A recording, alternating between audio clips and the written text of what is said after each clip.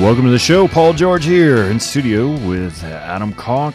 Hey. Talking all things art of living. What's going on, big guy? Just growing my beard. I know. We talked about it last week, but it's getting out of hand. I thought you would trim it, but you haven't. No, I trimmed it, but I didn't make it shorter. I just made it cleaner. Right. So how long does it actually take you to grow a beard? But even if it's not that long, like a week, couple weeks. Are you like say, oh, he's got a beard going. Are you like part Italian? Part werewolf. Seriously. Yeah. Are you? Part werewolf? Yeah. Yeah. That's kind of a thing. There was one in my neighborhood the other day. A werewolf. Really? Yeah. Saw it down the street. So, of course, I shot it. I wanted to say the neighborhood. But it was so fast, by the time I got to it, it had turned back into my neighbor's dog. Wow. That's intense. Yeah. Dude, you're crazy. You have way too many young kids. Are all your kids like super like imaginative? Like they just make up stuff? Yes, and they do like puns like I do. Like I've taught them the ways of the pun. What's like one of your favorite puns? One of mine? Mm-hmm. Oh, I mean, the art of punning is the art of living, right? And right. Puns are part of life. Right. Okay, great. Just want to make sure we all understand that. Yeah. But the art of punning is to take an everyday thing happening and then pun it. And you're pretty good at punning. Thanks, man. Yeah. Yeah, every now and then I'm pun-believable. Seriously, I can't handle it. So anyway, all right, here we go. Have you seen this, bro? What did you say? That is so interesting. Are you for real, though? Yeah, I'm for real. So here's the thing that's putting everybody in a good mood. You want to guess? Sunshine. No, because, well, not here. Like, it rains every afternoon. Yeah. But if you're other places, like I'll be going out to Phoenix next week. Really? It's sunny there all the time, but, we usually get a rain shower here late summer before fall. It's like every day. But anyway, that's not what's putting everybody in a good mood. What is? It's not the weather. No. Although fall is soon, right? You can almost taste it in the air, but that's not what it is. No, it's really weird, honestly. It's football. Football. It changes like everything.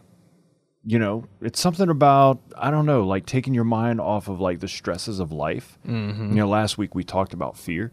So you can go back and listen to the podcast on it. I thought, we got some good feedback from the show.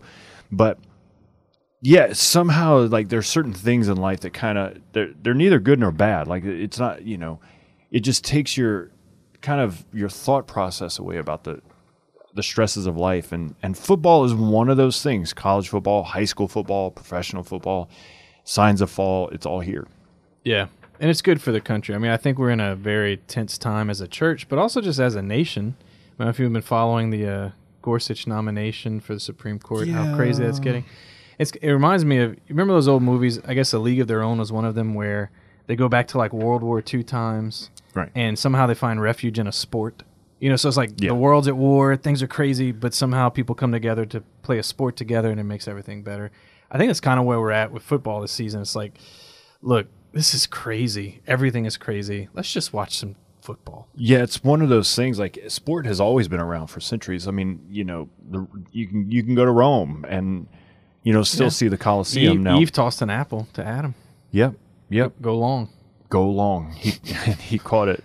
He heard go wrong. He's like, what? Go wrong, not go long. Yeah, exactly. It kind of takes your mind out. But, it is one of those things that there's a few things about sports. One is it kind of builds unity. Mm-hmm. Like it's one thing that you can agree on, even if you don't agree on a lot of other things. Yeah. And particularly like in our world and in our country, we're always disagreeing about everything. Like, you can't be on the internet or watch the news, and you're constantly reminded about division in our country. I kind of get lost in it because it just kind of, it really kind of gets me sad sometimes just seeing how divided we are.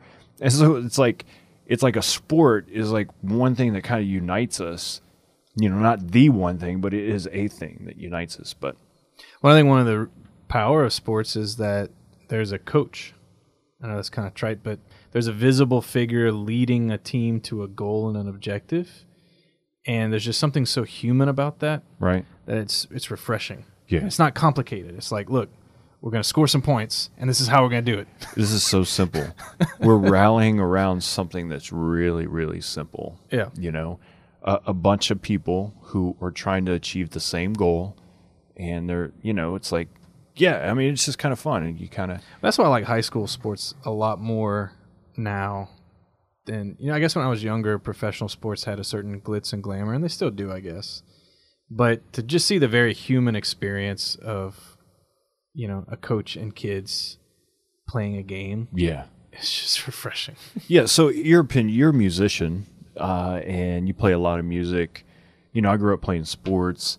I think both of those things, in my opinion, provide a platform to teach a lot of lessons about life, actually. You know, so when I look at football or look at sports or any sport, really, in my opinion, I think it provides a great platform for kids to learn so many life lessons, you know, and when you have a coach who can use that platform to teach those life lessons, it's amazing. And you mentioned in high school sports, because these are young kids, and most kids who play high school never play beyond high school. Like, this is the only time they'll ever play. It'll be the last time they ever play. And this sort of see these kids who are underachievers in the sport who will never play again. The lessons that they're learning or can learn, I think are amazing. You know, as we talk about the art of living, and there are a lot of lessons I learned playing sports that I can still apply in my life today. Well, and honestly, the team building aspect, you brought it up earlier. If anybody is struggling in their marriage or with their kids to connect, play some sports. It doesn't have to be intense, but throw a frisbee. Yeah. Kick a soccer ball. It's amazing the effect it has. Unless you're in our house, don't play board games, because we always fight over board games. But go outside. No, but some physical activity. Yeah, definitely. Where you have to encourage one another, like good catch. Right. Or whatever. Somehow it just kind of resets the human instincts. Yeah. And you become on the same side, and it's nice. Yeah, the good thing about our house is that when we're watching sports, we usually agree on the same team. So there's not a lot of division in our house. But if we're playing a game, it gets pretty competitive. Wow. Usually a fight breaks out. It's always awesome. Like a fist fight? No, not that. Well, no, not that. No. Definitely not. Not that. But, you know, here is, you know, in the show today, I want to talk about kind of a really important topic that I think affects all of us. It's one of those things that creeps into our life, and, you know, it grabs us. A lot of times we don't think about it, and then we kind of find ourselves sitting in this sort of this muck or this dark cloud over us. And we're going to get into this conversation. So as we're talking about sport, when we talk about, you know, different teams and comparing ourselves to others and where other people are compared to us, we're going to get into this interesting conversation and how our faith can play a huge role in helping us with this. It's Paul George, Adam Conk, Art of Living. We'll be right back. The Paul George Show is made possible in part by our partners at Solidarity HealthShare. Solidarity is the Catholic solution to the healthcare problem. Are you paying too much for your healthcare cost? Solidarity HealthShare is a healthcare sharing ministry which provides an ethical way to fund healthcare costs while protecting and practicing our Catholic beliefs. Best yet, Solidarity HealthShare's members are exempt from the fines and penalties in the Affordable Care Act. Visit solidarityhealthshare.org. That's solidarityhealthshare.org.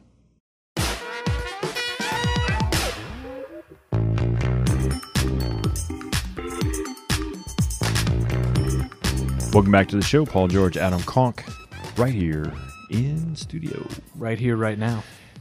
All right, so we're just going to get right into the conversation here. Sounds good. So here's what I'm finding out a lot when I'm having conversations with people, a topic that's really affecting them. And if I can be completely honest and transparent, which I find that I try to be and I usually am, is here's an issue that affects me and affects a lot of people, men and women alike. Maybe men don't think about it as much as women do or are affected, but I think it's across the board, affects us all, and it's the idea of comparing ourselves to others.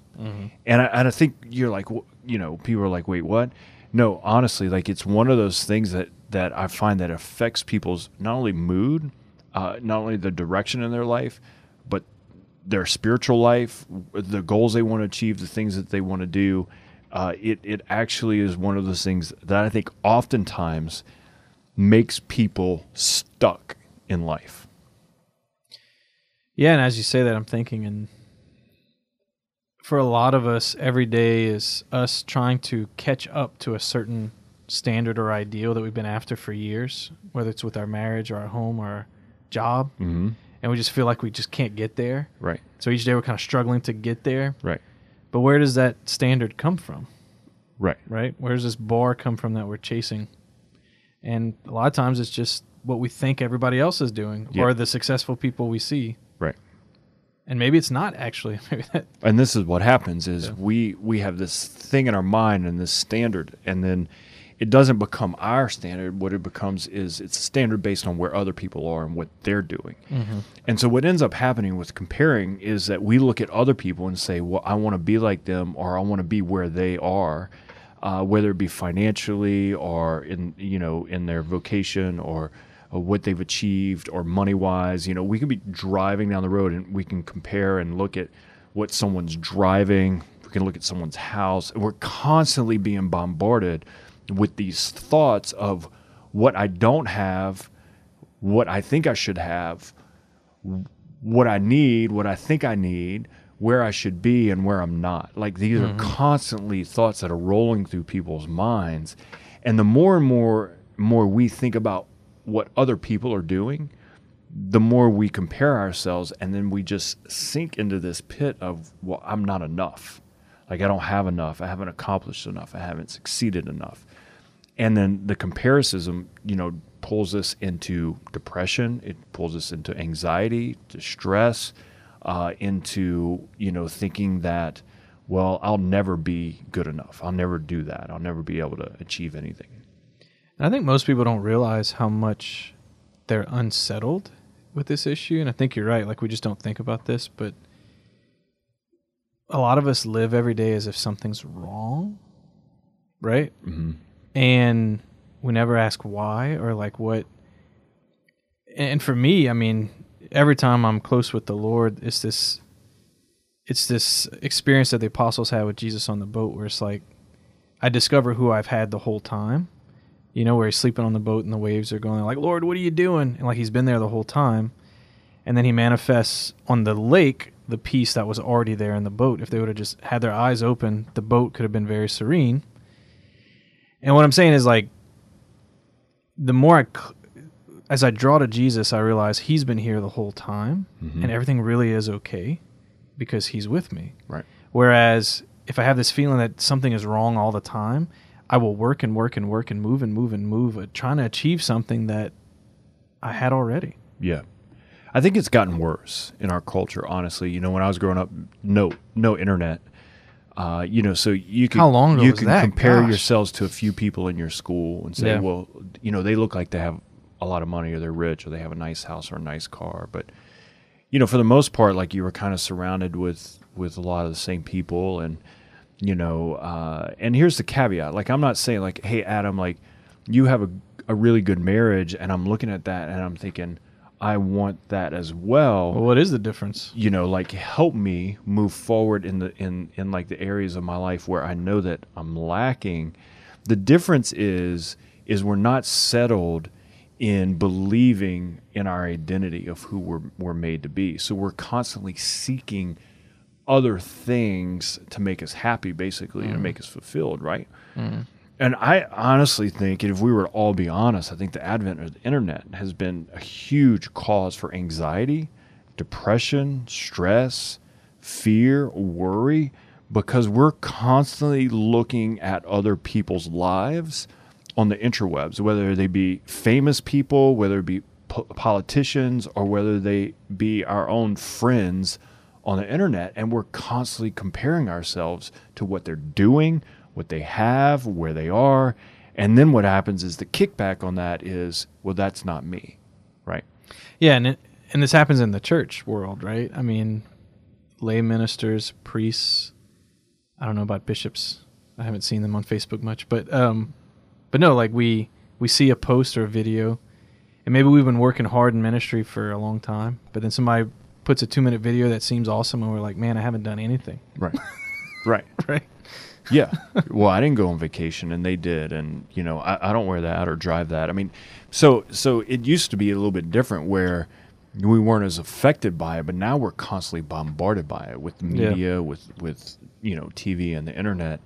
And I find that, with the rise of anxiety statistically in people's lives, young people and old people, I can't help but think that the internet has a huge, huge cause to that. And, one time I was doing work in Nashville, and I was there, and I was actually sitting with a business guy. He was a Christian business owner, but he is a business guy, and I was asking him questions about business, just ideas and, good ways of doing business, and, how he was, successful at what he's good at, And he made a really good point, and I've always thought about it. It's been, a lesson that I've thought about, and it's been over 10 years. And he got up, and on his whiteboard in his office, he drew a ladder. And he says, most people are climbing a ladder, like you're trying to get somewhere. So you could say that in the business world or in your personal life, you're trying to move forward. And he says, but what most people do is they look up the ladder and they look at the person above them, and they're trying to climb over them to get up this ladder. Mm-hmm. Okay. And he says, that's the wrong way to approach life. And he drew another ladder beside that. And he says, you have your own ladder to climb. Don't look at someone else's ladder. Look at the ladder that God has given you, the gifts that you have, where you want to go in your life. And you climb that ladder at the pace that you're supposed to climb it, and don't worry about the ladder next to you and what they're doing. And I remember thinking to myself, this is great. Like, this is good. Like, I can apply this in all areas of my life. And when I look at other people where they are spiritually, look at other people where they are vocationally, look at other people where they are financially, where they look at other people where they are professionally, when I'm constantly looking at other people, then I'm thinking about where I'm not, instead of where God has me and where God wants to move me. Mm-hmm. And if we're focused on our ladder too, there has to be a certain, because the comparison works both ways. One, I might look at somebody else and say, oh, I got that, I could do better. Or I might just say, I'll never be that great. And I have this like despair. Mm-hmm. And I think as Catholics, we do this with the saints all the time. I'll never be like that saint. I'll never be whatever. It'd be nice, and we put them on this little pedestal. Right. In other words, like they're so far up the ladder, I'll never make it. Right. But that's not how they thought. They thought about what God was asking them to do, and they just did it. Little steps. They didn't care of holiness every day. And we do this with our Lord too, I think. Right. And this is, a lot of people that I've spoken with that have struggled with prayer. This is actually an issue that comes up a lot, is that if I see the Lord as someone far up that ladder that I'll just never be like, right, and I despair, I will go nowhere in my spiritual life. Right. Because the reality is that Christ is the ladder. Christ is he's everything in the journey. He's not an ideal for me to reach for. He is everything to me. And if I just accept that and where I'm at and listen to him, then I will become the person that God's calling me to become, and Christ will help me do it. In other words, I am his project, not the other way around. Like, I'm not a project that I need to be working on and getting better at and climbing up that ladder.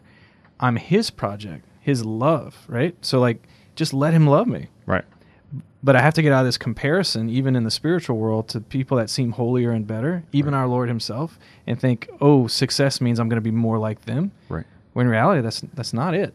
Yeah, so here's one of the things, and the such great points. Here's one of the things that I think comparison does to us when you talk about prayer, is that when we compare ourselves to others and what others are doing, thinking, being, have, is we stop discerning for ourselves what God wants. Mm-hmm. So, if I'm looking at my career, or if I'm looking at, whatever area of my life, and I think, well, let me just look at someone else and see what they're doing, and I'll just do that.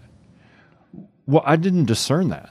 Like, I didn't discern and say, God, what do you want from me? Where do you want me to go? What do you want me to work on? What do you want me to do? What are my gifts? No. I'm just going to look at someone else's gifts, and I'm just going to do their gifts, or I'm going to do that job, or I'm going to do what they do, instead of discerning and praying about what God wants from me. And this is what happens. When we compare, we basically copy. We want to copy other people. And I see this all the time in the church. I see it in in every area of life is we just look at other people and we just copy what they do, copy paste. But I'll do it better. But I'll just do it better. Yeah. And then we realize that we're not authentically being ourselves. Yeah. Because we're trying to be someone else. And for us to authentically be ourselves and not compare is to link directly to God and say, God, what do you want from me? What are you asking me to do?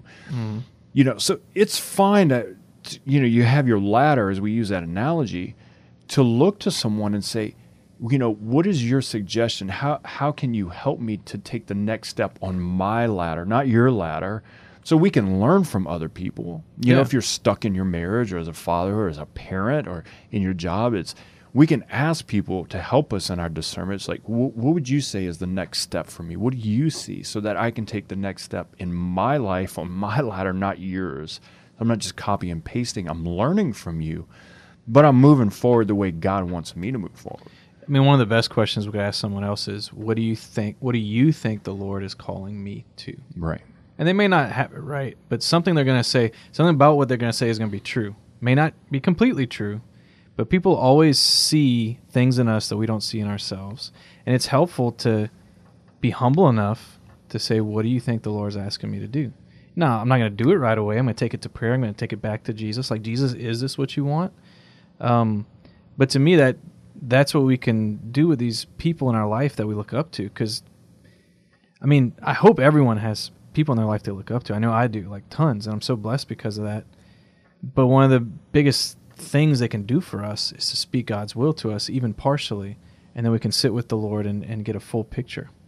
Yeah, not long ago I was having a conversation with someone who was asking me questions about discernment. And they're a young married couple, and they're discerning some big things and some moves and some jobs and yada, yada. And, I said, well,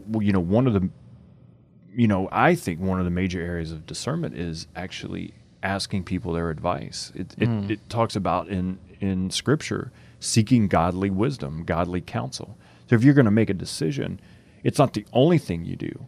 You pray, you weigh out your pros and cons, you really listen to the Lord, but you ask other people who you respect and know and say, what is your opinion? What do you think? What is God saying to you about me, about this? And they're like, well, we haven't sought any godly wisdom. I say, well, your discernment's going to be off. Yeah. Right? Because other people can speak truth into our lives. They can help us to move forward on our ladder. We can learn from this as we talk about the art of living. We don't learn the art of living on our own. We learn it from other people. But we don't learn it by comparing ourselves because that pushes us off the ladder. We learn by asking people to help us to move forward. Right? Yeah. And we discover ourselves. Christ reveals us to ourselves, as John Paul II said, and it happens when we don't see in Christ a person we'll never become, or we don't see in people around us people that we need to be like, but we see in Christ the only source of who we really are, and a relationship with Him reveals to us. And this is the joy of life. The joy of life is discovering our own life in Christ. Right. Like anything short of that is just a counterfeit. And it's not real life, right? Like I'm constantly learning more and more who I am in Jesus Christ every day. That makes life worth living. Yeah, John Paul II says, we're the artists, basically, quoting and kind of interpreting. But he says we're the artists of our own masterpiece. Like we're painting the picture of our life, like as we live, and that's a beautiful thing. And certainly we're going to spill paint. We're going to mess up. It's not always going to look like the best picture, but God has given us the grace to paint our life, right? And to paint the picture that we want. And certainly, like, it's never going to be perfect, and that's not what he's saying here, but it's our life. It's our painting, and it's our interpretation of what God is calling us to do, instead of just saying, I'm just going to paint what they want. So when I was in sixth grade, we had a project for Mother's Day to paint a picture and draw a picture and paint it for our moms. And then they would take the picture and put it on a plate. Nice. And make the picture on a plate, and you gave your mom a plate that would last forever. She would eat on it. Yeah, she'd display it. She'd eat on it. So here's the thing that you need to know about me is that I can't draw or paint. So what I did is I asked my friend Casey, who sat next to me, who was a great artist in 6th grade. I said, "Can you just draw the picture for me? I want a car." And so he drew the picture.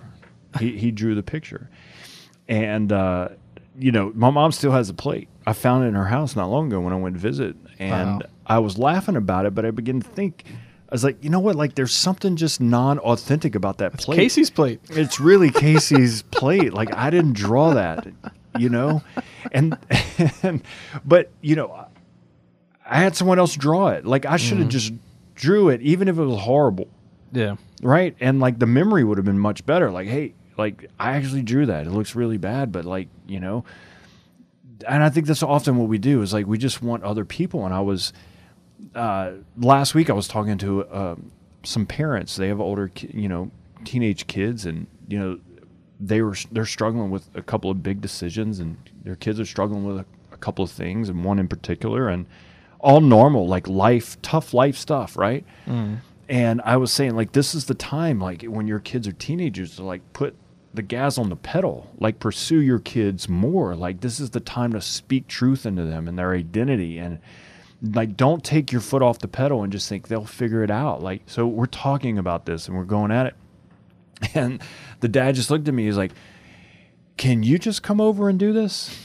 And I was like, "No, I can't. This is not my job. This is not my painting.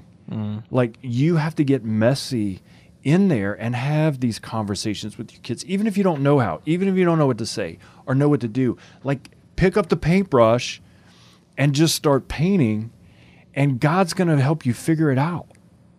Right? Yeah. You just have to show up. But see, the comparison thing, especially with parenthood, I found it's so easy to say, okay, well, what kind of parent do I want to be? And I look around and I'm like, I'll be like that parent. I'll be like this parent. Or I can't believe I'm that kind of parent who would do such and such or say such and such. And it's just so dangerous, I think, because it's such an important job, and we all know that. Right. Like, this human being's life depends on a large part these 18 years that I have them, or more if they're Right. millennial. If I have them to raise them, and so we feel so nervous about it, we don't want to mess up, so we start comparing ourselves, and we put things on Facebook when we think things are going great, and when they're not, we don't make any posts, and you know what I mean? Like, we settle into this Totally. I'm a good parent thing, but in reality, a job that important is God's job only. Like, I have a role to play, Right. but the Lord's going to raise this kid. Yep. I have an important role. I'm not saying I'm not involved. I'm saying I have a very important role, but my success as a parent is going to depend on my success as someone who listens to Jesus and does what he tells me. Yeah. And can I just make a plea here? Can parents just stop raising their kids online? Like, can you just stop, posting your parenthood online? Like that's just not natural. It's very unnatural for us to raise our families online. Like our kids, we're exploiting our kids in some ways. Like, and then people are looking at us like, just raise your kids. Like, do stuff that's not online. Like don't post everything that you do. Like this is important. It's not human. Yeah. It's not human, like, to do this. And so I think a lot of times with the internet, we're constantly thinking about what we can post and what we can do and what we can look at, instead of just thinking like, I have such a huge job in front of me. Who cares what's on the internet? Like, I need to have a conversation with my kid. I need to go on a date with one of my kids and not post anything. I need to have conversations that no one else knows about. I need to do things that no one else sees.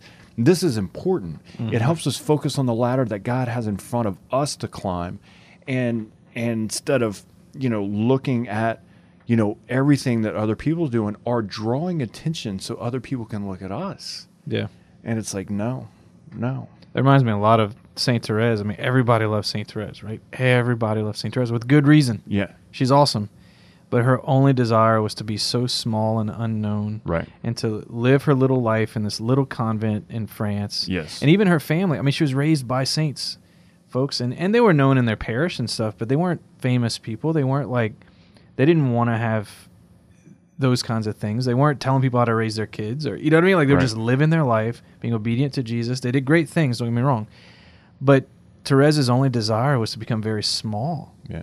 And a little plaything for Jesus, like she would say, like a little toy that Jesus can play with as he wants. Right. Pick up, put down, whatever. And like that's success. That's Christian success. And so if I'm going to imitate her, I should want to become very small and unknown, especially the most intimate parts of me, like my prayer life, raising my kids, even my marriage. These are all good things, and there is room for putting good things out there on the internet with so many bad things. Okay, I get that. But there's also room for making myself very small to Jesus. And the most important things about Jesus that he gave me to do, love my wife and my kids, to have that be very small and unknown. You know what I mean? Yep, absolutely. So Paul and Adam talking the art of living. Come back, we're going to talk about what pulls us out. Save me. Comparison. Save me. We'll be right back. The Paul George Show is made possible in part by our partners at Solidarity HealthShare. Solidarity is the Catholic solution to the healthcare problem. Are you paying too much for your healthcare cost? Solidarity HealthShare is a healthcare sharing ministry which provides an ethical way to fund healthcare costs while protecting and practicing our Catholic beliefs. Best yet, Solidarity HealthShare's members are exempt from the fines and penalties in the Affordable Care Act. Visit solidarityhealthshare.org. That's solidarityhealthshare.org.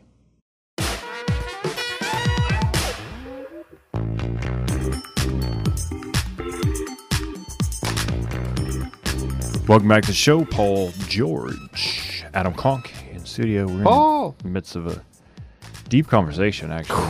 Gotten a lot bigger than what I thought. Yeah, I mean, compared to other conversations, this one's really deep. Yeah, so the word compare, when you look at it in Latin, means what? Tell me. You're a scholar. To be equal with? Yeah. So to compare yourself to another one would be like, how am I equal with them? Yeah, when you say equal, it to be like so if I'm looking up at someone or where they are different than me, I'm saying I'm not equal with them, and so therefore something's wrong. Something's wrong. So I'm less than, or I'm better than them, so that things are great. Yeah, and they're less than me. Right. So we can get on different sides of that. Mm-hmm. In comparing. Mm-hmm. I can look at someone who I think less than me, in comparing. So it's a real dangerous approach. Well, one thing I have to check all the time, and I'm not awesome at it, but we were talking earlier about instead of comparing ourselves with another, we just follow Jesus. And so it's really hard, especially in today's day and age with everything so visible. You mentioned the internet, and I mean, people's dirty laundry is just all over the place. And it's hard to not judge people's intentions and just say, maybe they're doing exactly what Jesus is asking them to do. I don't know. Right. That's not my life. That's not my picture. That's them. Right. And so it's hard not to just judge an intention and say, oh, well, this is why they did that, or, Right. But I don't know. Yeah. And I know a lot of people, who spend a lot of time thinking about other people's lives instead of working on their own. Mm-hmm. Looking at everybody down the ladder. Yep. Instead of working on our own lives and the issues and the things that we need to work on. And we're constantly focused on fixing other people's problems. So, as we're talking about this, I think, one of the things is like, hey, we're all human. We all struggle. We all compare. Like, no one's perfect at this. So what are the things that really pull us out of comparing and allow us to think clearly and just to be on the ladder that we're called to be in life and to climb that at whatever pace God's calling us to? And there's this old term that the early desert fathers came up with called acedia. The term. Mm-hmm. And acedia, let me see how you spell it so people were looking it up, but it ACEDIA. Yes. Yep. There's a good book actually called The Noonday Devil, but it's called acedia, ACEDIA, and it's basically like, I don't know if you would sum it up, it's kind of like a despair, a little bit of like, desolation. Yeah. Sloth, laziness, lack of motivation. One of the best is actually related to comparing definitions of that I've heard that stuck with me a lot is acedia or sloth is despair at the difficulty of the good. Yes. So the good is difficult, and I'm sad because of that. Right. Or despairing. Right. Yeah, and the reason I bring that up is because the early Christians, the early desert fathers, people who went and prayed in the desert, the monks, the people who lived in, this dedicated life to Jesus, it started experiencing this sort of acedia, and he said one of the truest forms of like pulling you out of this funk, is the incarnation. The reality that Jesus became one of us.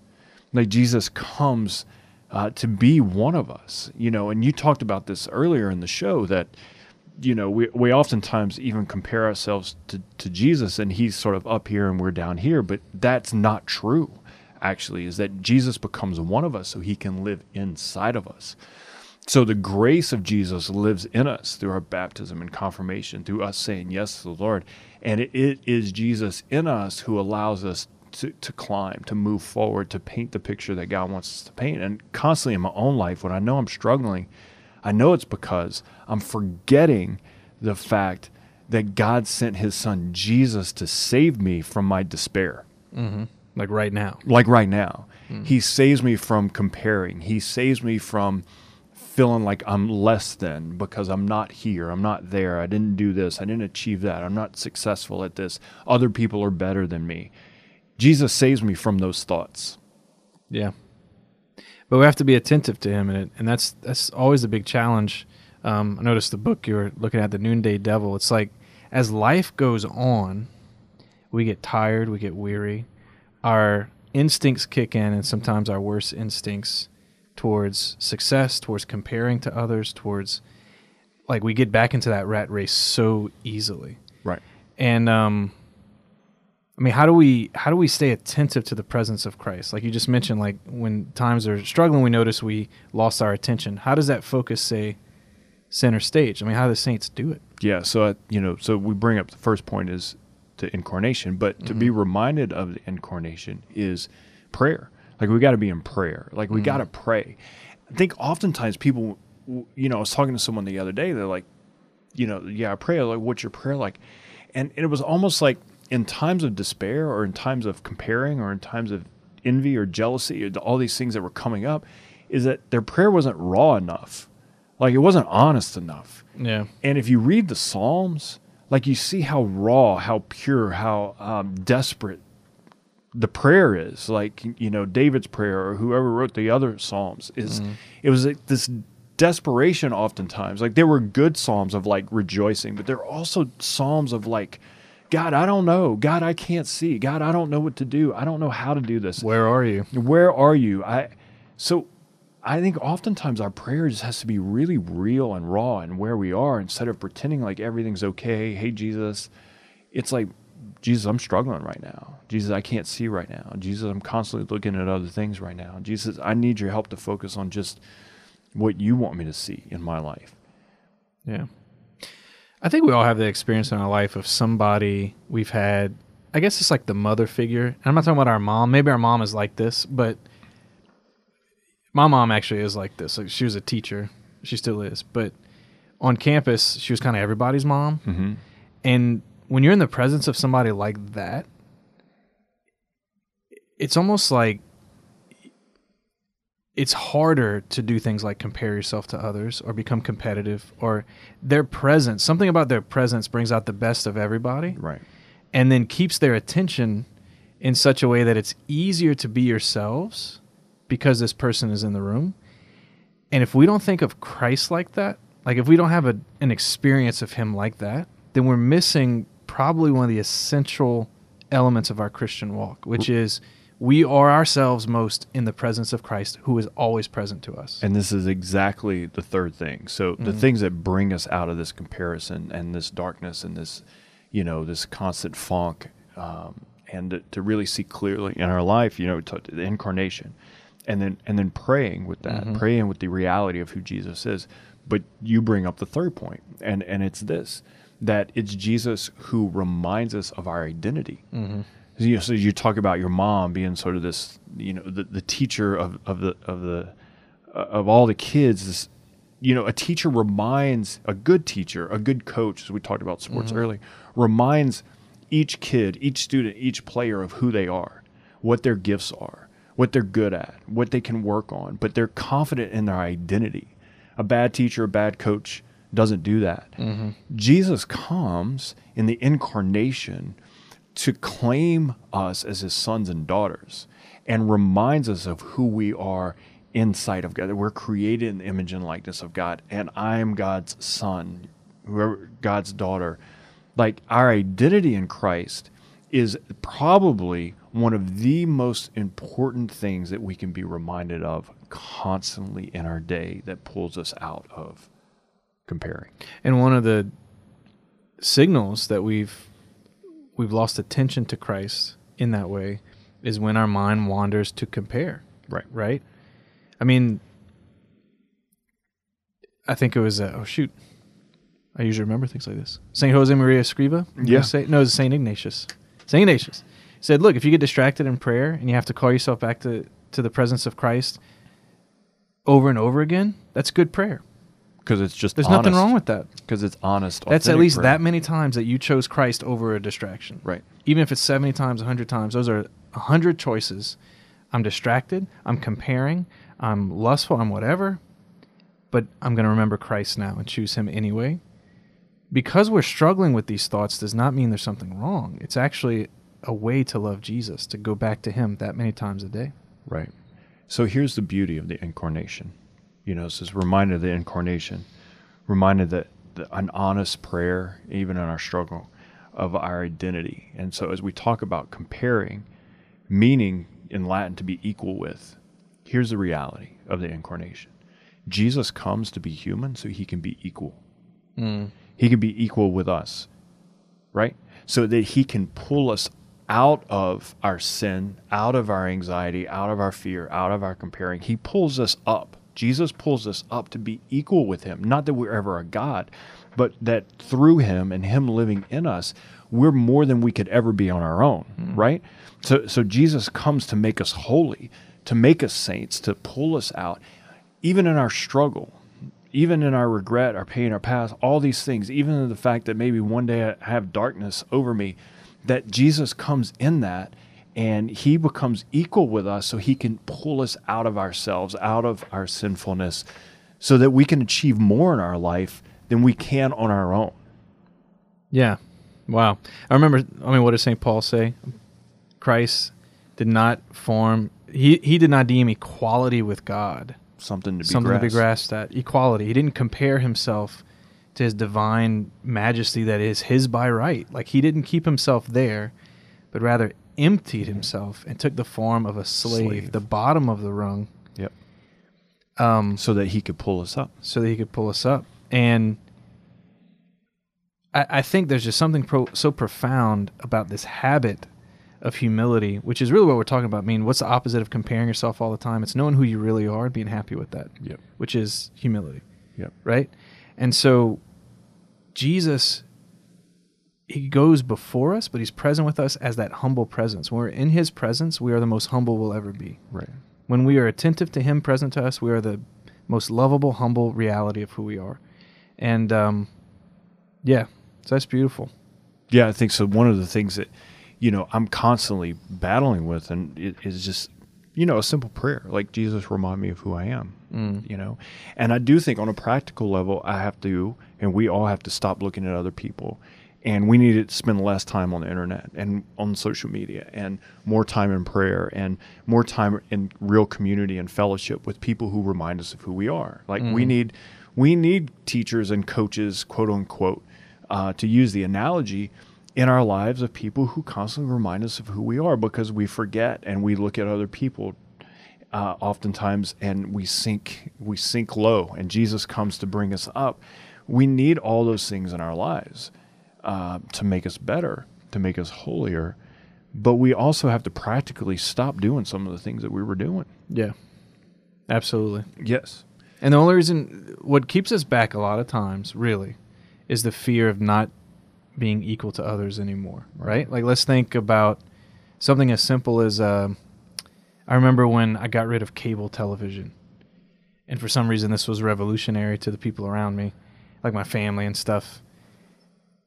And then as people would tell me their opinion, because they always do, they're like, I just don't know. I said, well, how many channels do you watch? 3, 4. But by getting rid of cable TV, you become one of those people that don't have cable TV. Like one of those people, Like, right? what does that even mean? No, but like you're talking about getting rid of things in our life and simplifying our life. The comparison game holds us back, wastes our money and our time that we could be spending so much better in other ways. And a lot of times it's just as simple as we're too afraid to not have what other people have. Yeah. Yeah, because, we're afraid that we're going to be less than, and so I'm going to wear the same clothes other people wear, or drive the same cars, or go to the same school. We don't discern for ourselves what God wants. We just do what everybody else is doing. This is a dangerous way to live because we stop living the life that God wants us to live. But when we're in prayer and we understand the power of the incarnation and we're reminded of our identity in Christ, then we can live the life God wants for us. And we can be the person God wants us to be. And I can be the best dad and best husband and best worker in what I work in for who God wants for me. And so I'm not focused on how much I have or how little I have or how much I want to achieve. It's just simply being who I am, trying to be holy in the everyday moments of my life and trusting in Jesus even when it's hard to trust. Yeah. And honestly, that's when we're probably doing God's will, when it's hard to do it. Yeah. It's easy to follow Jesus when it's easy. But like when it takes every bit of trust we have in us, we've probably been following him, Amen to that. So pick up the paintbrushes. Start painting. Your own picture. That's it, man. This is a good show. Thanks for listening. Thanks, everyone, for being a part of the show. Feel free to share it, the podcast, paulgeorge.la or discovertheartofliving.com. Feel free to be a part of the show. And, yeah, so thanks, Adam, for everything. Great discussion today. Thanks to all our sponsors and for everyone who makes it happen. Paul George, Adam Cronk, Art of Living. We'll be back next week. God bless.